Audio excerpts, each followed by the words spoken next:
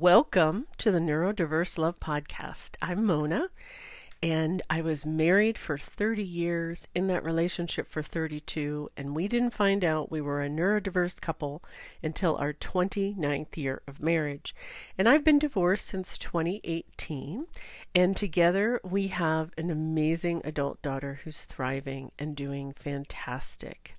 And today's episode of the podcast is a solo episode, and it is actually the last episode for season 6. It's hard for me to believe that I've done 6 seasons, and I literally am recovering from COVID. You might hear a little nasalness in my voice.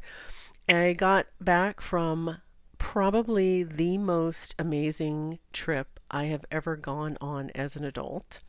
It was a group tour to Havana, Cuba, and that has been a destination that's been on my bucket list for probably most of my adult life.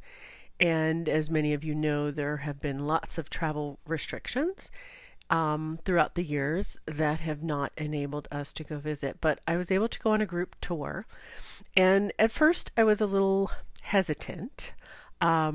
Mostly because I've never been on a group tour for more than a few hours.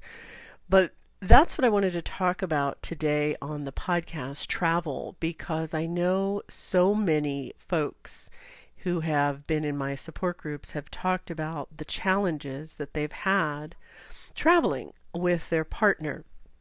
And it could be the autistic or neurodivergent partner complaining, or the neurotypical non-autistic partner complaining. And their complaints oftentimes make for very challenging travel experiences. So I really thought about why this particular trip was so amazing for me. And I wanted to share a few things and also kind of bring up some topics that I think are really important for couples to think about before they start planning for a trip, and then during the planning process, and then when they go on a trip or vacation together. So, excuse me, I want to kind of ask you all to think about the last trip that you went on with your partner. And if you haven't gone on a trip together, maybe your last family trip. And think about what went well and what went not so well. And I can think about all the trips my ex and I took that went well, and the family trips that we took that went well, and many more that didn't go so well. And I wish I had known some of these things earlier, because we would have saved a lot of money. We would have saved a lot of headaches and arguments and challenges.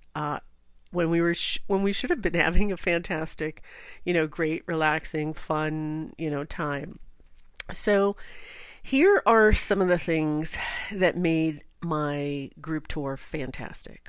First of all, I didn't have to plan anything. And I know for many, if not all of the trips that I took on in the past, I had to plan everything.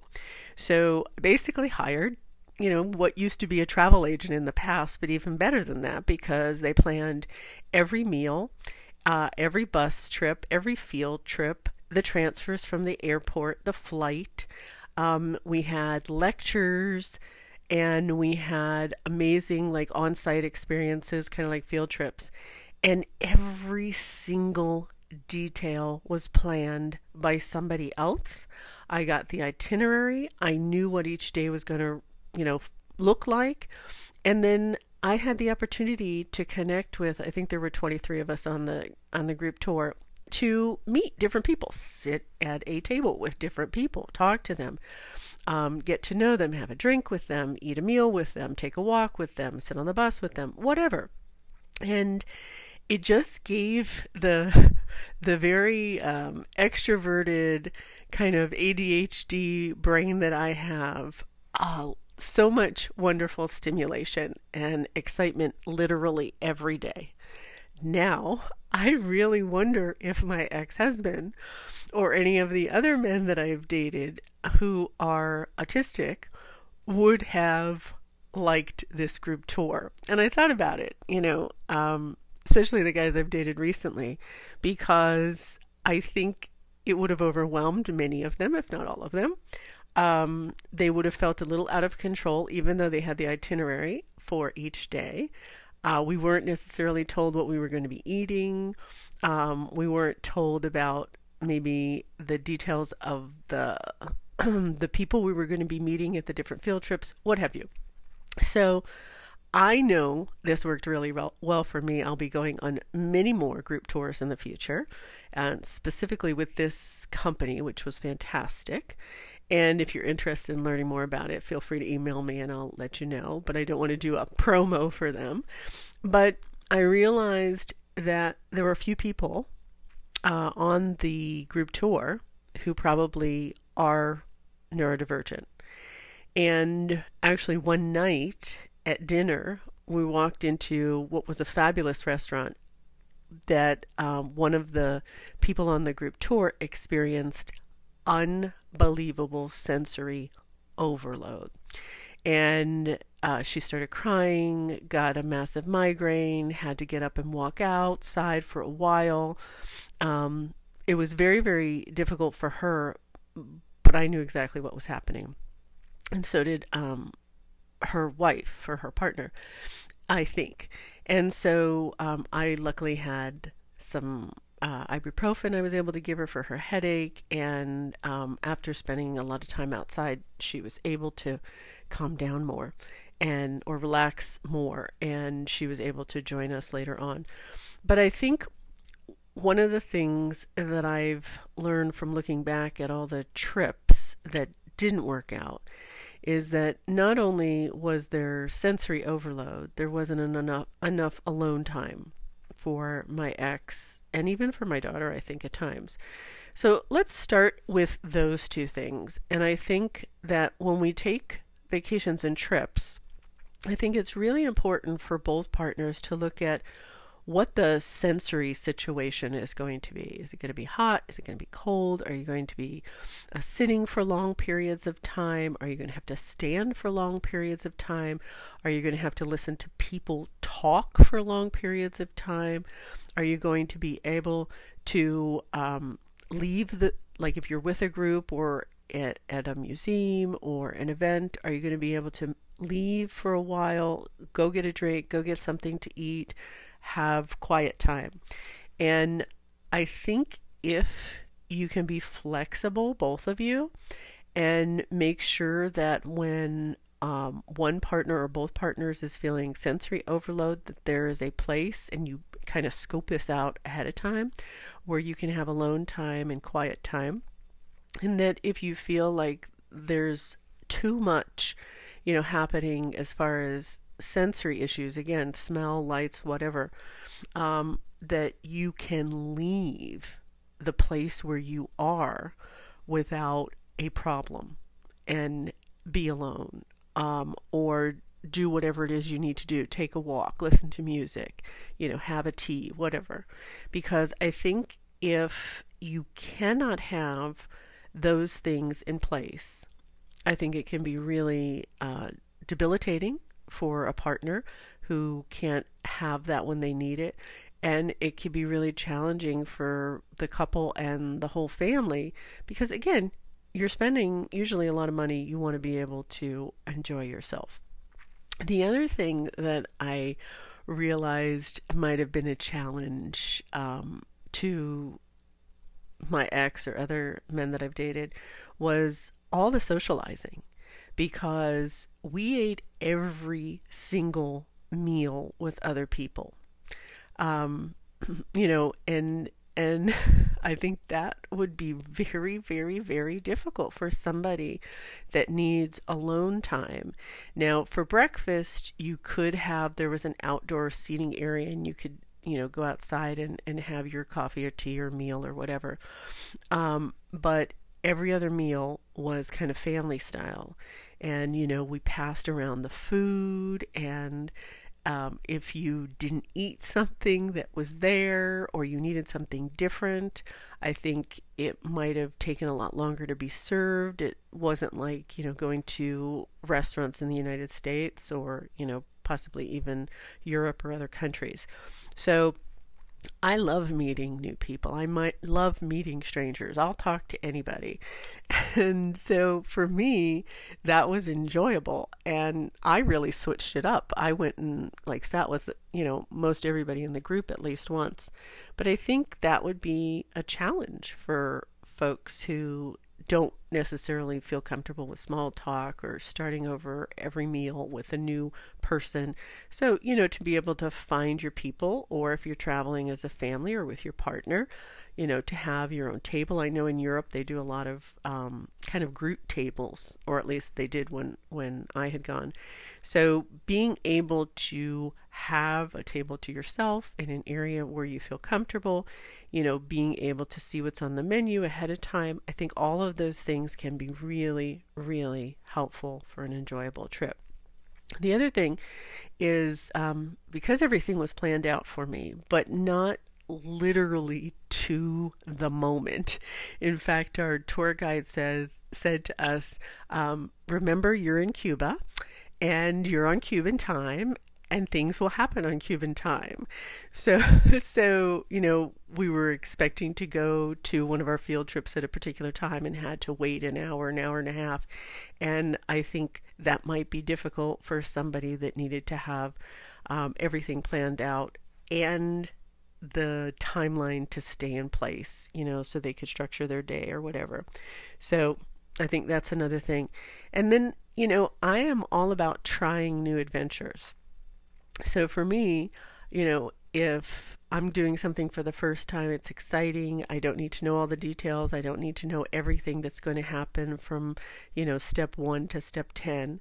And so if that's something that you or your partner need, and the other partner wants to have adventures, are there opportunities for you to get a little bit of both, or for you at certain times to be together, maybe for meals, or when you're going to museums, or you're going to see specific things that you both enjoy and you have in common, and then also to have time for your new adventures or exploring areas where one of you doesn't feel comfortable, or would be very anxious or bored or overwhelmed. So I think that's a really great way to kind of balance that out. The other thing is, I know you may have a fear of flying, literally hate flying, or hate sitting for long periods of time, whether it's on a plane or a train or in a car. So I think it's wonderful now that we can walk around on planes. We can walk up and down the aisles. You can take the things that, kind of help you self-soothe, whether it's snacks or your favorite shows or music or books or games or whatever. I think that can be really helpful. And if you forget them, go and buy them buy some of those things at the airport, because I know it could be miserable to be flying with somebody who is just really overwhelmed. And then if you're sitting for long hours and it's a car ride, take breaks. There's no reason that you have to drive through for 7 hours. Take a break every half hour, every hour, walk for a few minutes, and hopefully that will make the car trip or the long trip easier for both partners. The other thing that I know can be really challenging when a neurodiverse couple or family is traveling together is food preferences and specific meal times that one or both partners might prefer. And so, being upfront about the fact that, you need this when you travel too, that the change is extremely difficult for you, and sharing that with your partner. And yes, you can try to be flexible, of course, absolutely, that's wonderful. But if you find yourself, kind of getting overwhelmed or anxious or angry or on the verge of maybe a meltdown or a shutdown, I think it's really important to explain to your partner what you need ahead of time before you go on the trip. And if you're trying to be flexible and it doesn't work out, maybe you and your partner can have either a code word that you're able to say to each other when you see that one or both of you is getting overwhelmed, so that you can take time maybe apart, or you can walk out of the restaurant or the location where you are, so that it doesn't have to become a very difficult situation that turns into an argument or a meltdown or a shutdown. And I think the more you can talk about all of these things ahead of time, the better chance you're going to have of having I'm not going to say excellent vacation, but a much better vacation or trip. And I think another thing that our tour guide said to us that I think needs to be kind of something that all neurodiverse couples and families think about, and that is two things. She said to be flexible in your mindset, which I know can be challenging at times, and know that things may change at the spur of the moment or at the drop of a pin. And what do you need to do to self-soothe? What do you need to do to reduce your anger or anxiety when things do change? And either bring those things that help you get to that state, relaxed, more regulated state, or ask your partner to have them if you don't want to carry them around, or whatever works. Work as a team. And then the other thing was to have a sense of humor. And I laughed a lot because people are unique, and none of us knew each other, and so everybody communicates differently, everybody has different needs, and instead of taking literally anybody seriously, if somebody was a little too much, I just literally got up, went to the bathroom, got up, looked around the location where we were, or looked in my purse, like I was looking for something, to not get overwhelmed or get irritated by somebody. And as I said at the beginning, this was literally the most phenomenal trip that I went on. And I have to tell you, it was my present to myself for my 60th birthday. And I celebrated my 60th birthday earlier this month. And sometimes, not every year, but sometimes I don't make resolutions. I choose a word for the year. And in the past, one of my words has been transform. Another one has been joy. Another one has been passion. And this year, for my 60th birthday in 2024, the word that I have chosen is fun. And so I want to end this podcast by asking all of you to think about what you have done in the last 3 to 6 months that has been fun. And then what you have done in the last 5 to 10 years that has been fun, both as an individual and with your partner or your family or your friends or your coworkers. And what are you doing for the rest of 2024 to bring more fun into your life? Because one of the things that I hear often from neurodiverse couples is that they're so focused on their differences and the challenges and the misunderstandings and how they don't understand each other's perspective, and they've forgotten how to have fun.